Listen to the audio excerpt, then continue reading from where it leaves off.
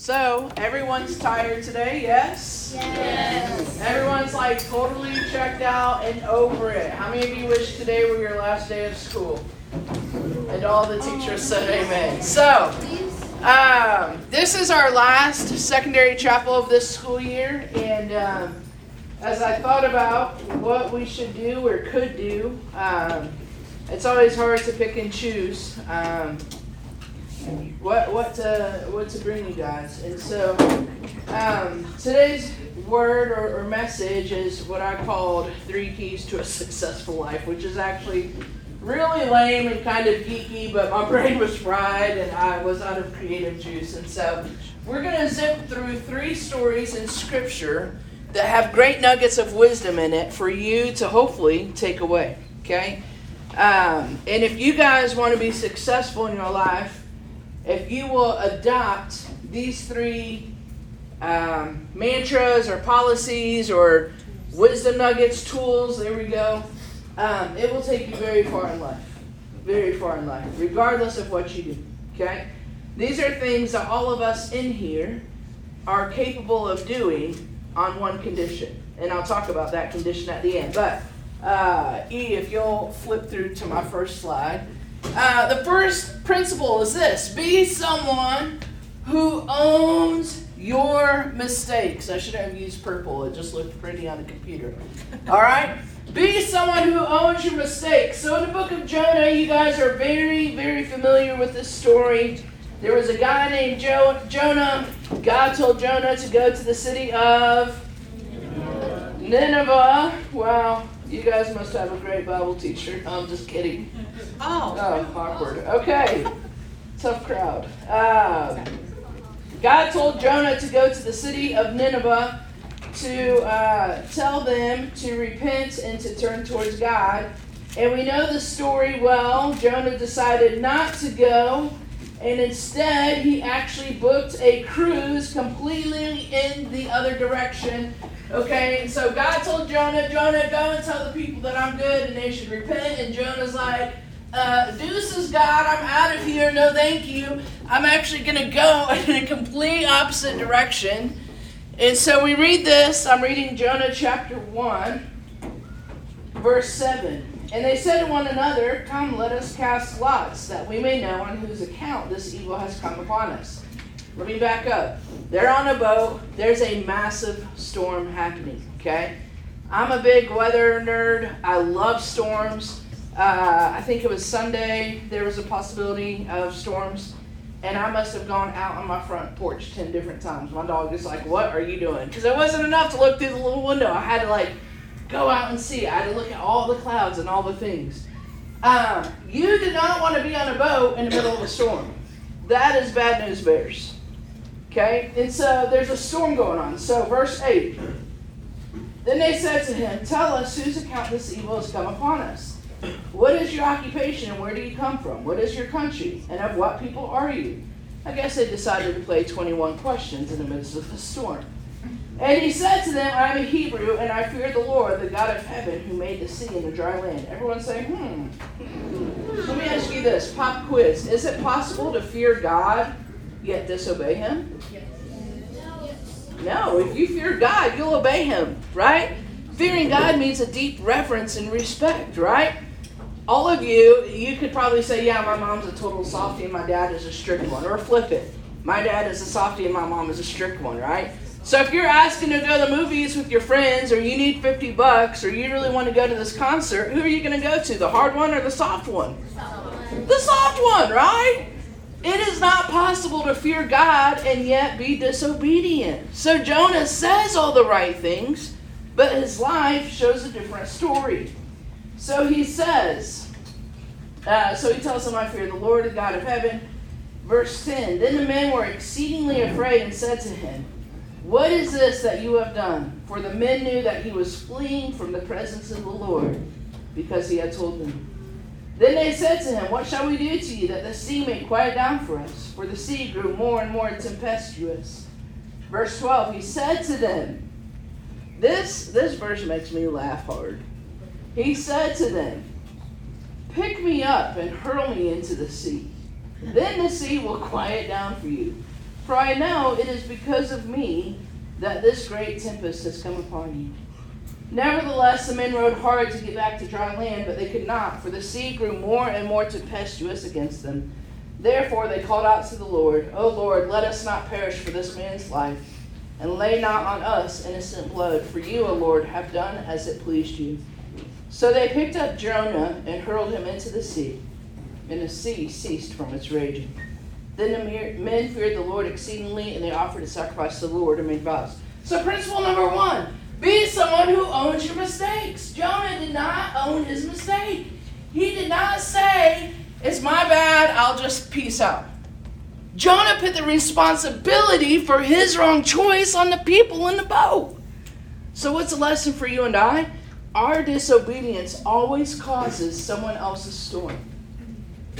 Think about that. Our disobedience always causes someone else's hardship. Our disobedience always causes trouble for someone else. Jonah is a grown man. The Bible never tells us that Jonah was a man without 2 legs, like some sort of setback or handicap. He didn't physically need help. What Jonah should have done is owned it, manned up, and said, it's me, I'm sorry, I've disobeyed. And just jumped off and quickly swam the 3,200 to shore. But he didn't do that. He said, just throw me into the sea and perhaps the storm will stop. What a wimp. You want to be successful in life? Be someone, keep flipping. Oh, thank you. Yeah, keep flipping. Be someone who owns your mistakes. Our disobedience, when we don't accept responsibility for our actions. Go back, please. Sorry. It's a sign of immaturity. It's a lack of character. When you don't accept responsibility for your actions, it makes you a victim and not an overcomer. It shows that you are blinded by your own sin. Responsibility opens the door for repentance. Think about this. Why are you and I quick to accept the blessings of God, the promises of God, but not the rebuke or the correction or the discipline? That's a spoiled brat. If the only time you talk to your parents is when you need money or you need them to save you from that evil Bible teacher who gave you a really bad assignment, then you're a brat. That's not a relationship. You're a brat. And you are not a victim. The Bible says that you are an overcomer, that you are the head and not the tail, that you are blessed and highly favored. You are a loved and chosen child of God, forgiven by Him, loved by Him. So if you're going to be big enough and bad enough to do the wrong thing, be big and bad enough to own it. Yes, Mr. Nichols, I punched Mrs. Gossett because she didn't tell me my hair looked good. Just own it. People can work with that. Principle number 2. Never forget to say thank you. Never forget to say thank you. Can you go? We're going to look at Luke chapter 17 real quick. Most of you are familiar with this story. Luke 17, starting in verse 11. On the way to Jerusalem, he was passing along between Samaria and Galilee. He is referencing Jesus here. And as he entered a village, he was met by 10 lepers. Everyone say, unclean. Unclean. That was pathetic. Everyone say, unclean. Unclean. Okay, he was met by 10 lepers who stood at a distance and lifted up their voices saying, Jesus, Master, have mercy on us. When he saw them, he said to them, go and show yourselves to the priests. And they went. As they went, they were cleansed. Then one of them, when he saw that he was healed, turned back, praising God with a loud voice. And he fell on his face at Jesus' feet, giving him thanks. Now he was a Samaritan. Then Jesus answered him, were not 10 cleansed? Where are the 9? Was no one found to return and give praise to God except this foreigner? And he said to him, rise and go your way. Your faith has made you well. Back in Bible times, leprosy is still a disease now in other parts of the world, but back in Bible times, leprosy was a very, and it still is, a highly contagious disease. In Bible times, if you had leprosy, patches of your skin would turn white, you'd lose some hair, you would have oozing sores. and you were no longer allowed to be within the general public of everyone. You were kicked out of the city. You were kicked out of the town. You were kicked out of your home. Your family couldn't come see you. And so these lepers would live outside of the city in a village, and anytime anyone came remotely near, they would have to yell out, "Unclean! Unclean!" Thank God we don't have to yell out "sinner," right? That would change things. So Jesus heals 10 of them, but how many turn back? One. How often do we pray and ask God to do things, but yet fail to return, to spend as much time giving God thanks? God has done a lot of incredible things here at this place lately. Let's start with Mrs. Frazier, who had a stroke, who lost her ability to speak and to move. And she was in a rehab, and she couldn't be here teaching where she wanted to be. She couldn't be with her family. And they discovered an issue with her heart. Well, you know what? She's at home today, fully walking, fully talking, just had a heart surgery on Monday. God has done incredible things. You ought to thank God for that. Let's start with Mrs. Anderson. Mrs. Anderson's husband had some pretty serious issues going on with his brain and medication, and it's been unknown, and she's been here and not here. She just texted me a little bit ago, no more brain bleeds. God is good. You ought to thank God for that. How about Day of Giving? Day of Giving, we boldly asked God for $342,000. Guys, that is unheard of. In a season and an anxiety where inflation is running rampant and people are feeling the pinch at the grocery store and at the gas pump,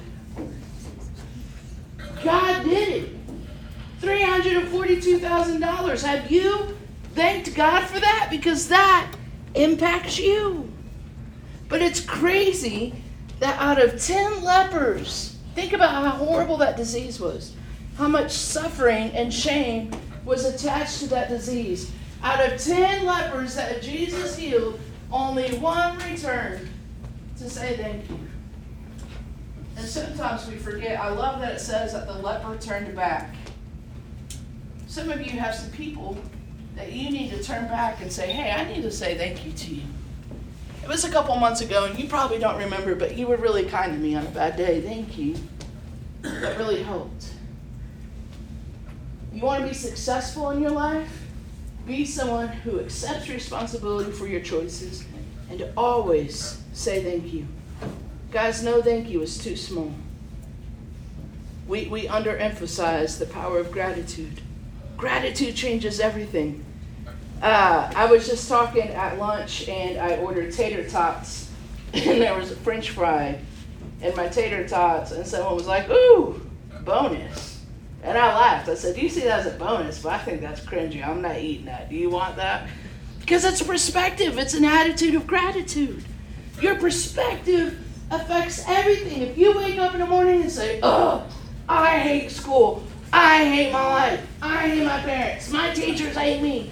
Guess what?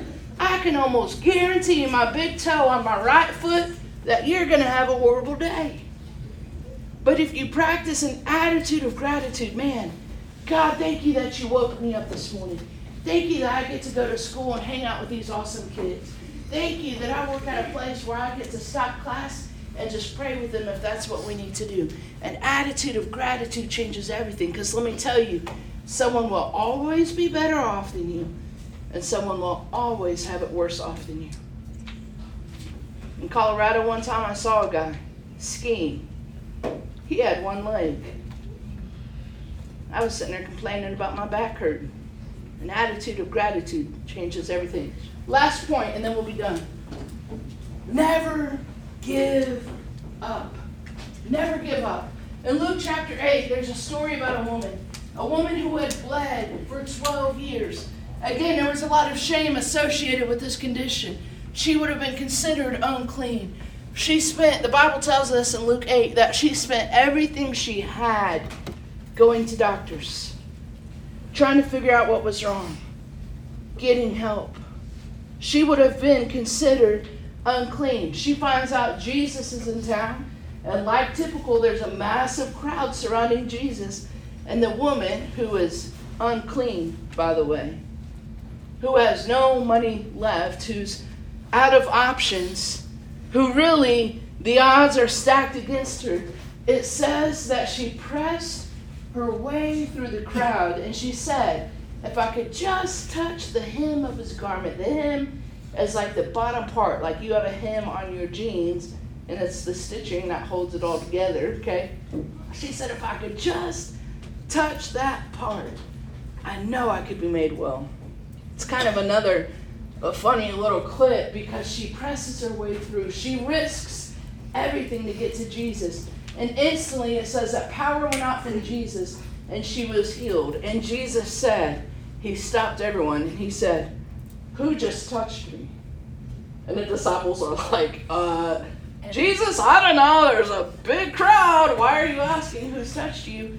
And he said, no, I want to know who touched me, because power has gone out. And he encountered the woman, and he said, daughter, your faith has made you well. Go in peace. You want to be successful in life? Be someone who never gives up. Some of you this school year have already given up. You've already written it off. I've literally heard someone say to me within the last 2 weeks, I'm going to fail anyway. Why should I try? It's a terrible attitude to have. Why try? Because you don't know what you're capable of until you give your best effort. Why try? Because a lot of people have put a lot on the line for you to be here. Why try? God forbid this might be your last day on planet Earth. I would hate to think, if my funeral were tomorrow, what my coworkers might say. Oh, Tara, yeah, she was miserable, complained about her back and hip hurting. She was tired and a grumpy pig. No one wants that said. But that's what would be said based on how I've handled today. Right? Or they might say, man, Tara never gave up. She always believed, right? Whatever you want to be remembered by, you ought to live out, even if nobody's looking. That's called character. Character is doing the right thing, even when no one is looking. You want to be successful in your life? Be someone who owns your mistakes. Just own it. I did it. Yes, Mr. Garcia, I cheated on my homework. I'm sorry. I guarantee you he can work with that. What you can't work with is a lie. And a lie is a trap. Eventually the truth comes out. You want to be successful in your life? Be someone who owns your mistakes. Take ownership for it. Own it. Number 2, always give thanks. And number 3, never give up. Flip one more time, and we're going to be done after this. Questions to ask yourself. Do you accept responsibility for your actions? Meaning, are you quick to repent and apologize when needed? Number 2, you can leave it white. Number 2, do you remember to say thank you, even if it means you turn around and go back? And last, are you one who refuses to give up? Or are you quick to throw in the towel? Can you go one more? Opposites do not attract. The opposite of taking responsibility is to blame. Mrs. DeLauder, I just saw you pull Coach Spire's hair. What's going on? Well, she pulled mine first. But we do that all the time. That is not owning your choice. That's blaming. And it started way back in the Garden of Eden, because Eve got the fruit and she ate the fruit, and she not only ate the fruit, she dragged Adam into it, and then they're naked and ashamed and playing hide and seek. Awkward. And God's like, Adam, Eve, where are you? Not because he doesn't know what's going on, but because he knows there's power when we confess. He says, Adam, Eve, where are you? And Adam said, well, we're hiding because we're naked and ashamed. And God said, what happened? What did you do? Oh, that woman you gave me. He totally blamed it on Eve as though he's not a grown man. Your sin is your responsibility, period, and is not anyone else's fault. Your excuse of, well, I don't have a good home life, guess what? That's just an excuse. Because a lot of people don't. Your excuse of, my friends made me do it, that's just an excuse. Excuses are weak. They're lame. Own it. You get thousands of choices every single day. What an exciting adventure. I mean, that's incredible. You really do. Are you going to flip your hair this way or are you going to flip your hair this way? Are you going to smile first at the person that you think is kind of weird, or are you going to let them smile at you? Are you going to cover your mouth when you sneeze, or are you just going to shower the blessings down upon a class? I mean, literally thousands of choices you get every day. Your choice to do the wrong thing is 100% yours, period. It is not anyone else's. Okay? The opposite of gratitude is complaining. Did I tell you guys a story of when I was a kid? My big sister, one of the first Bible verses I learned, I think it's Philippians 4:8. Someone correct me if I'm wrong. But it says, do everything without complaining or arguing. I complained a lot because when my big sister babysat my twin sister and I, she made us do obstacle courses. I know it was like a secret fat kid camp, man. We would have to hop over these couch cushions and do push-ups and sit-ups. And then we'd get rewarded with celery sticks for lunch. Worst big sister ever. And I was tired. My sweatpants are too tight on me and I'm tired and I would complain. So you know what she did? She got an index card and she wrote that verse on it and she called it the Philly card. So every single time I complained, she'd go, Tara, Philly card. Still have it to this day. It was annoying. But you know what? It helped me. The opposite of gratitude is complaining. Listen to what comes out of your mouth. If you're complaining, if you're whining, you're not being grateful. And last, the opposite of persevering is giving up.